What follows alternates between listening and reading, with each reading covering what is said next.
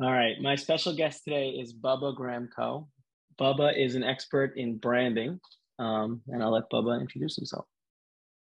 Thanks, Elliot, and thanks for having me today. Of course, it's a pleasure to join you on the pod. So thanks for having me.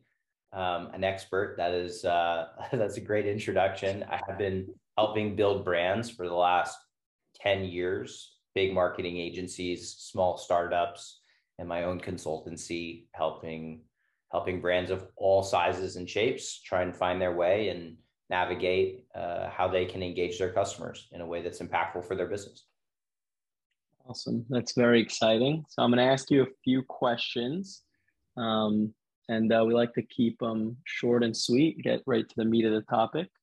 Um, so branding is a very intimidating word. What's your advice for someone getting started from scratch? Great question. I think people can get lost in the sauce a little bit of what a brand is and what it isn't. But I think the most important thing that business owners should be asking themselves is, why do we matter? Right? What do we stand for? Why do we matter? How do we present to the world? I think the best brands are ones that are authentic to why a company, a shop, a brand was started in the first place, and finding that and making sure you have a really clear idea of who you are, what you stand for, and why you're important to your customer is the basis of any strong brand. And that allows you to focus your business on why you created it in the first place. And that goes a really, really long way with customers. And customers, they pick up on those things. They pick up on authenticity really, really quickly. So my challenge to people is always to break down brand and think about what's authentic to us. What do we offer? Why does that matter? And sticking with that path. That's awesome. That makes a lot of sense. So how would you make your mark and become relevant in your community? Well, if I was a shop owner, let's say, I wanted to engage my community, I would think about what is my brand, like we just talked about, and also think about what is the extension of that brand into the community? Why do I matter to my customers, right? If I'm a mid-sized shop in a coastal community, what kind of product do I have? What do I say about who we are? How do I create an experience for my customers? I think that people see brand as a creator of community, and you can create a tribe around brand. So identifying what is that and behaving in a way with the community that's actually meaningful. And I would say a lot of stores and a lot of shops can be kind of a meeting place for that community, for that tribe of people.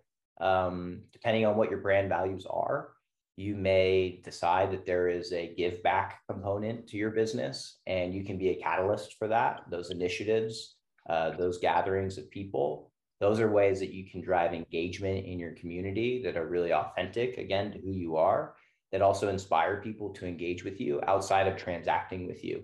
And I think that's really, really important. Looking at customers who are part of your family versus somebody who's going to just open their wallet for you.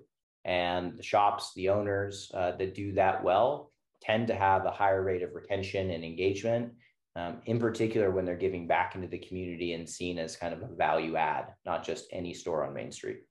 Right. I love that. That really makes a ton of sense. So now, going deeper on that, what are the Mhm. best ways to use my brand experience to get repeat shoppers? Well, I think it's an extension of just that, right? I think it's people shop, people vote with their wallet, right? This is true. Columbia Business School has done a lot of studies on this. This is the Berkshire Hathaway way, right? This is the if you buy something at a place, you are voting with your wallet.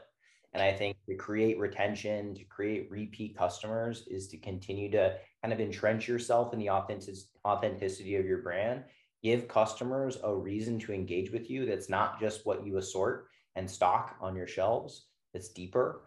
They will come back to you. If they believe in your mission, they will come back to you. As an example, one of my favorite brands and one that I think is really strong is Patagonia. And I always joke with my friends, I say, take my money, just take it.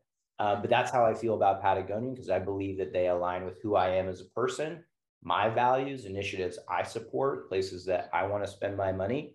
represent that, and they have me on the hook. And I think that business owners can learn a lot about creating that level of engagement that's just a few layers deeper and more meaningful than just transactional, like we talked about. And I'll come back and spend my money all the time. There's also a service element, right? Being treated like a human, being treated like you're part of the tribe, the family, is a great feeling. And there's kind of a service element that I think shop owners can lean into that help people come back through the door and become customers for life. Right, that's great. And I love the Patagonia example. They're always so on brand. So what does it mean to be on brand, and how does it go deeper than just a logo and a name and a sign on the door? Yeah, I think brand commonly gets misconstrued and miscategorized as just a logo or as a name or as a colorway, and it's not. A brand is a living thing. It's a human emotional construct, right? Those are part of it, but those are just an extension of what a brand is. I think a brand is an emotional reaction that customers have about a business.